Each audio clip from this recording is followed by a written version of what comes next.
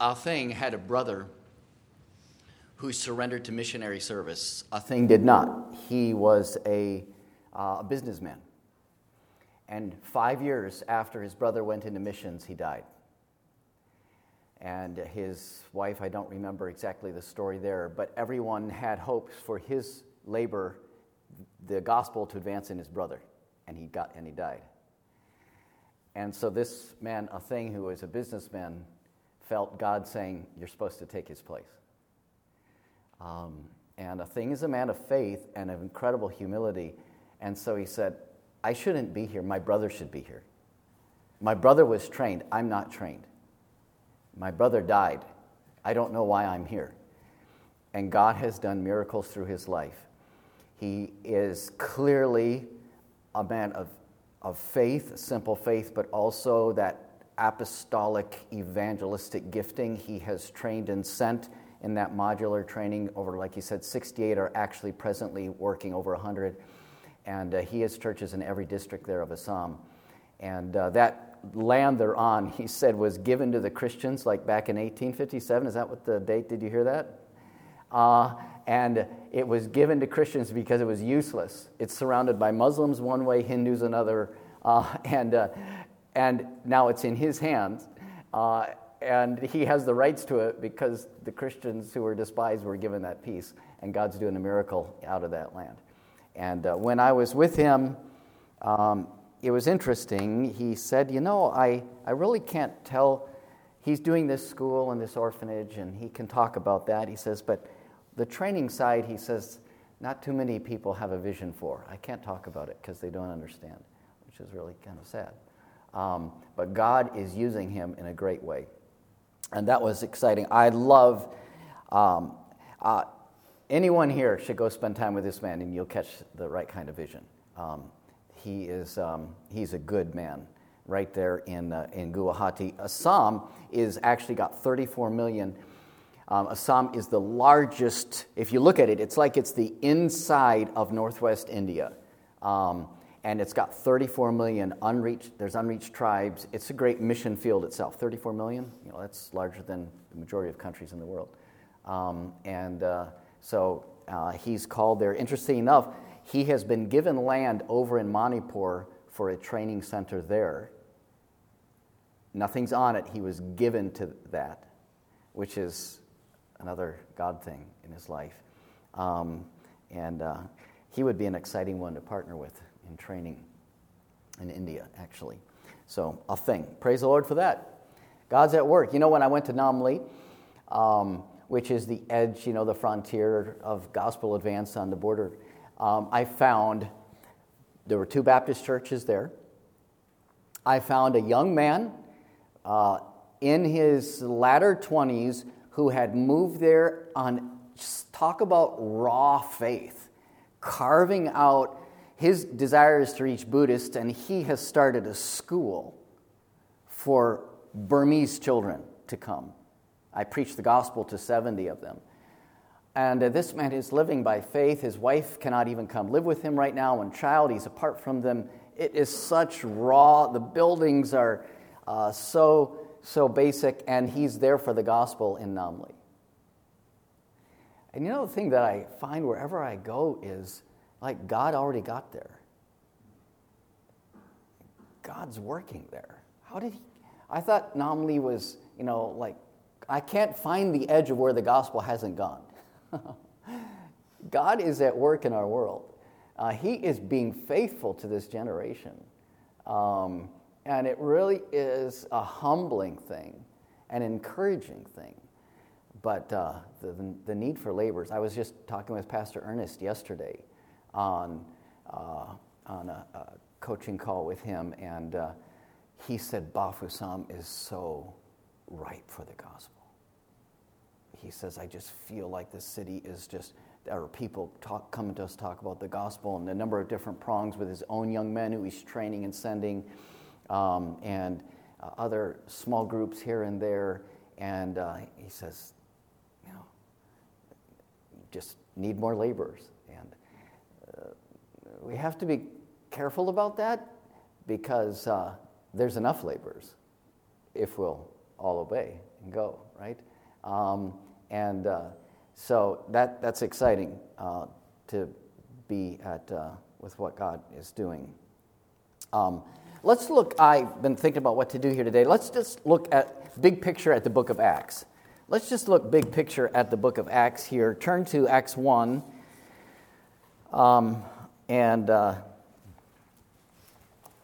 Acts chapter 1. And I met with Alex and Aquila this morning, and I was going to share this with him. We never got to it, so I'm going to share it with you. Acts chapter 1, and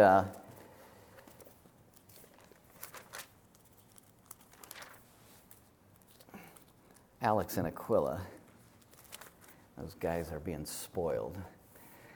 They're having, meals at steakhouses and, graduation parties. And I said, don't tell the people you go back to what you've been, experiencing here. We're treating you too good, too well. Right, Taylor, right? They're great guys. I'm really excited about Ghana. Acts chapter 1, and verse, look at, of course it begins with Jesus beginning both to do and teach. By the way, in the New Testament, there's really two significant examples. If we're going to get serious about examples that are in the Scripture, there's two significant ones in the New Testament. Whose stories are they? Example number one is example of Jesus, and example number two is example of Paul, right? Dig into those two lives, and you'll probably come out right. Their patterns are there. They're there for us. They're the number one stories. God could have written a lot of stories in the New Testament, but he gave us Paul's. Of course, Jesus is the unique one. But those two patterns, those two stories are the ones that are there. Jesus began both to do and teach. By the way, if the Bible is sufficient as our only rule of faith and practice, those stories should be enough. Right? How often do we look past them, look beyond them? Why don't we look at them? Why don't we learn from them? Why don't we study them? Why don't we get them down? Because that's one of our fundamental principles, isn't it? The Word of God, sufficient. That's what we have. God could have given us a lot of other stories when it comes to the book of Acts and the apostles, but these are the ones that we have. Acts 1, and then verse 8, but ye shall receive power. After that the Holy Ghost is to come upon you, and you're going to be witnesses unto me. And then he gives this Jerusalem, Judea, Samaria, and uttermost parts of the earth, and he really defines it in a geographical or a regional sort of way. And I want you to think in terms of this in the book of Acts, to think about the gospel advance from a local region to a nearby region to a far region. All right. So you have the local region. What would be the local region? That would be what? Jerusalem, right? Okay, so we start in Jerusalem, and just big picture with Jerusalem, the local region was reached by, we could say this, the local region was reached by Spirit-filled believers. Right? When did it all start? Acts 2 with what? The Spirit. So look at Acts 2, and just look there at verse, Acts 2, and look at verse 4, and they were what? All filled. So certainly the leaders were, but how many of them were filled? All were filled. 120 of them, all filled with the Holy Ghost, and they began to speak with other tongues as the Spirit gave them utterance. Obviously, we have Peter's message, but Peter's message could only be one of the tongues that was spoken. So there was more than one speaking that day, and Peter's really probably speaking in Hebrew, I suppose. But you've got 15, 16 other languages that are definitely mentioned by name, regions. So they're all filled. So local, Spirit-filled believers are reaching this region. Just look over at chapter 5. Look at chapter 5 and look over at verse 42, or 41 and 42. They departed from the presence of the council, rejoicing that they were counted worthy to suffer shame for his name. And 42, and daily in the temple and in every house they what? Ceased not. Now, who is this specifically describing in Acts 5? Well, we definitely have some of the apostles in this group. They are the ones being released from the prison. And they are daily in the temple and in every house, ceasing not to teach and preach Jesus. I just think about that. Every believer was doing this, but who was leading this? The apostles. Now we need to realize the apostles were not the exclusive doers of this, but they were the leaders of it. And one day you all will be a leader, perhaps. You'll have the position of a leader. Who should be leading the daily witness? Who should be leading the demonstration of these things, right? That's the apostles. They were leading it. But they were not the exclusive doers of it, because look at verse 6. Acts 6, Acts 6, and look at verse 8, Acts 6 and verse 8. And Stephen, full of faith and power, did great what? Wonders and miracles among the people. So Stephen is one of the obedient ones. He's selected to be a deacon because he's an evangelizer.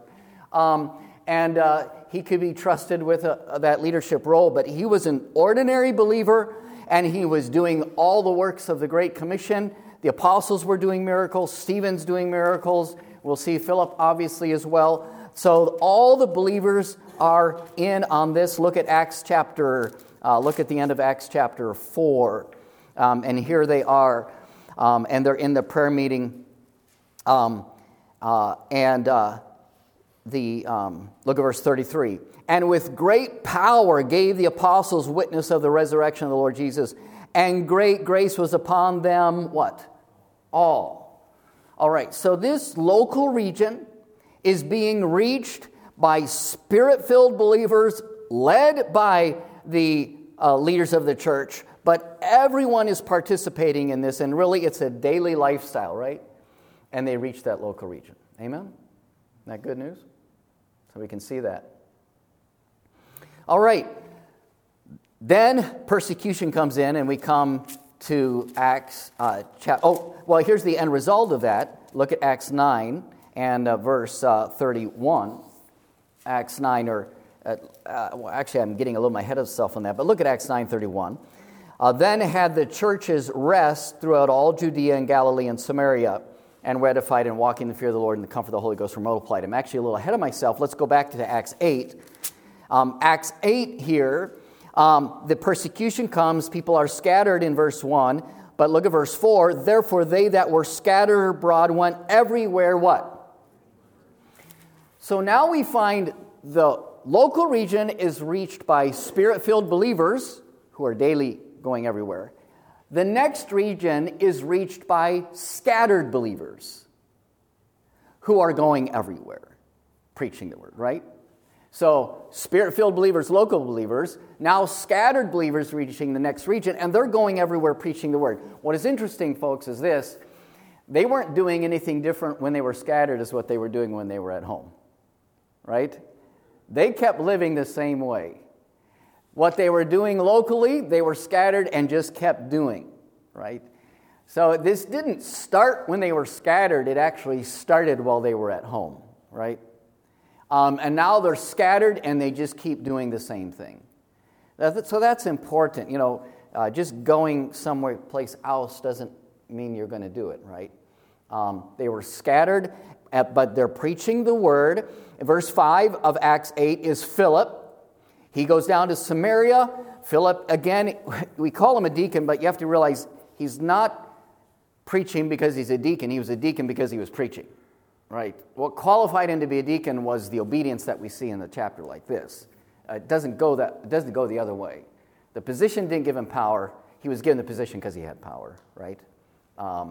And it was fundamentally spiritual. And so he goes and he's preaching Christ, and he does miracles. A whole city is filled with great joy in verse 8. And of course, and then later on, it's interesting that he calls up some of the leaders of his church. The apostles come at the end, and they see what God has done, and they actually affirm it and engage a bit in the oversight of what this ordinary believer Philip had started on his own. And Philip then goes and does another trip along the coast after the Ethiopian eunuch, and he goes up to Caesarea. So Philip is just on mission, and he's in the next region as a scattered believer. I really love Acts chapter 11. The story of Acts 11 is thrilling because these are the same scattered believers. Look at verse 19. Now they, which were scattered abroad. Okay, this is the same group as Acts 8. This is the same story of what Philip did up to Samaria. Now we have another group scattered. And of course, most of these folks are just preaching to Jews because they were Jews. And they didn't yet quite have the faith for the gospel crossing into other cultures and backgrounds. But verse 20, some of these scattered believers were from Cyprus and Cyrene. Cyprus is that island. Cyrene is part of North Africa. So an African man, an island man, not men fundamentally of a Jewish perspective, not really from Jerusalem. These men have a burden for Grecians, for non-Jews, because that's very likely who they were. And they are preaching the Lord, and they preach the Lord. And verse 21, the hand of the Lord is with them, and a great number believed. They turned to the Lord. And so here you have this amazing breakthrough. They call a couple of the leaders from Jerusalem that had had been home churches, if you will. They come up and they just say, yes, that's it. This is the real thing, and they provide some teaching to make and keep that movement strong. And Saul comes over, and Saul, of course, has been over in his home area preaching and planting churches in Cilicia. So here we find the next regions. Then we find Judea reached by Spirit-filled believers. Then you're finding Galilee and Samaria and Syria being reached by scattered believers. What's interesting thing about these scattered believers, it is ordinary believers who are doing this. These are not ordained believers. These are obedient believers, just going everywhere. In a certain sense, this is not planned church planting. It's not administrated, but it is intentional. It's on purpose. They're doing.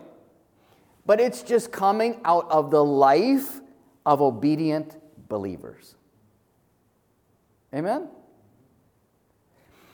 So, again, the Great Commission, you're thinking regionally. You have the local region reached by Spirit-filled believers. Then you have the next regions reached by scattered believers. God had to do it with persecution, but he doesn't have to do it with persecution. He can just do it with obedience, and they're reaching the next region. Then we come to Acts 13. And here we find stage number 3. And this is now getting to the uttermost parts. Now we're talking about the far regions. And here we find they're ministering to the Lord and fasting. They've been, Paul and Barnabas have been there about a year. There's these leaders. And the Holy Spirit says, okay, I've got these 2 men who've been here. It's time for a new work. And separate Barnabas and Saul. I have this work for them. And they send them away. What do you think that they're fasting and praying about, by the way? Probably about what exactly the Spirit just told them to do, send them away. The Great Commission. It's on their hearts. And the Lord says, advance it. So now they're sending these 2 away, Barnabas and Saul. Now we would call them, they're set apart for this. They are ordained, if you will, there's a recognized leadership gift in their lives, right? We'd understand that. A recognized Spirit-given call and leadership gift, and now we're setting them apart for what region? The far region. Both of these men have been obedient in local regions already. Now, they've already been planting churches. They've been already overseeing. Now you go do it over there.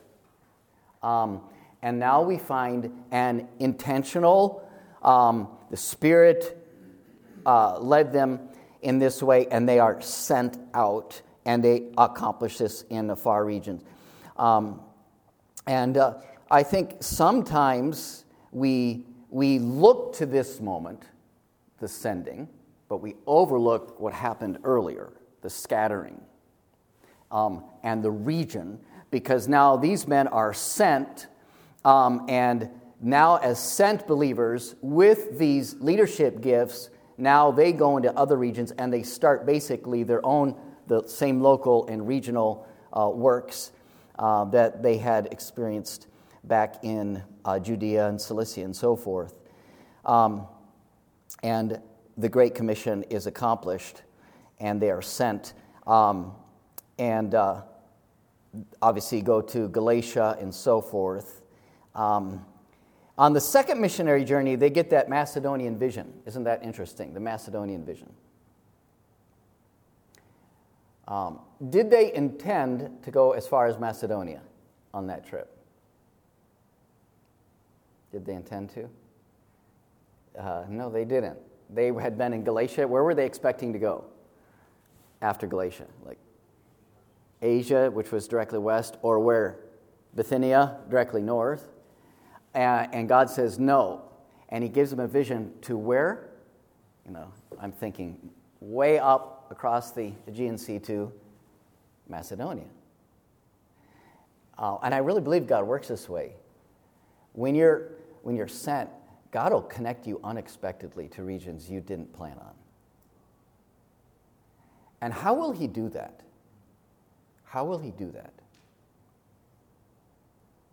Certainly he could use a vision. I mean, he could, just give you that knowledge. He certainly could do that. But how often, or how will he normally connect? What was the vision, the Macedonian vision of? What was it of? It was of a man saying what? Come and help us, right? So how does he usually connect you? He connects you to a person from a region you didn't expect. It's a person of peace. Someone who's saying, come to us. And God literally said, leave this next region and get over there, and a whole new work is begun. I think we have to be ready for that, right? Let's be ready. And then Paul goes over there and just spends weeks in these different areas and ends up spending a year and a half down in Corinth on that second trip, and reaches a whole new region. Amen? And then the third trip, he reaches the region of Asia. So this is Acts 1:8, big picture. Regional advance, regional coverage, and God wants to work that way. A thing, I believe he has that. Aquila, Alex, they have that. Regional. The Great Commission is not a commission to plant a church, but to reach a region and multiply in that way. Amen? All right.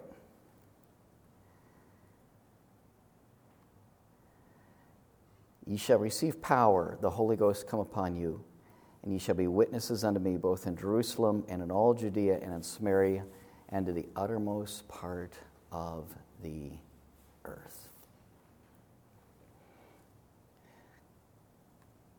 All right, this summer, what does it mean for you then? What would it mean for you? What would it mean for you this summer?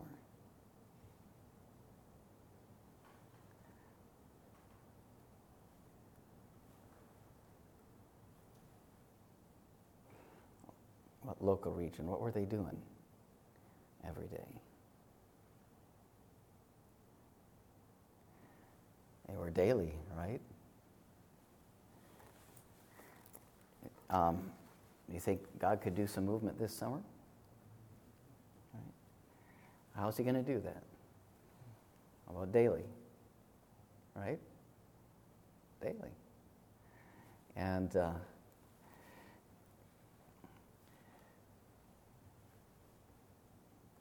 you're going to have to mean to do it. Right? Daily. Take time for it daily. Speak of Christ. Ask God for divine appointments. And be on mission every day. Right, Sergio? I love Sergio's summer. Every day walking the streets of New York City. It's really good. Daily. One day God wants to use many of you as leaders. It's time to live daily, right? And let God use us every day. Just want to encourage you to live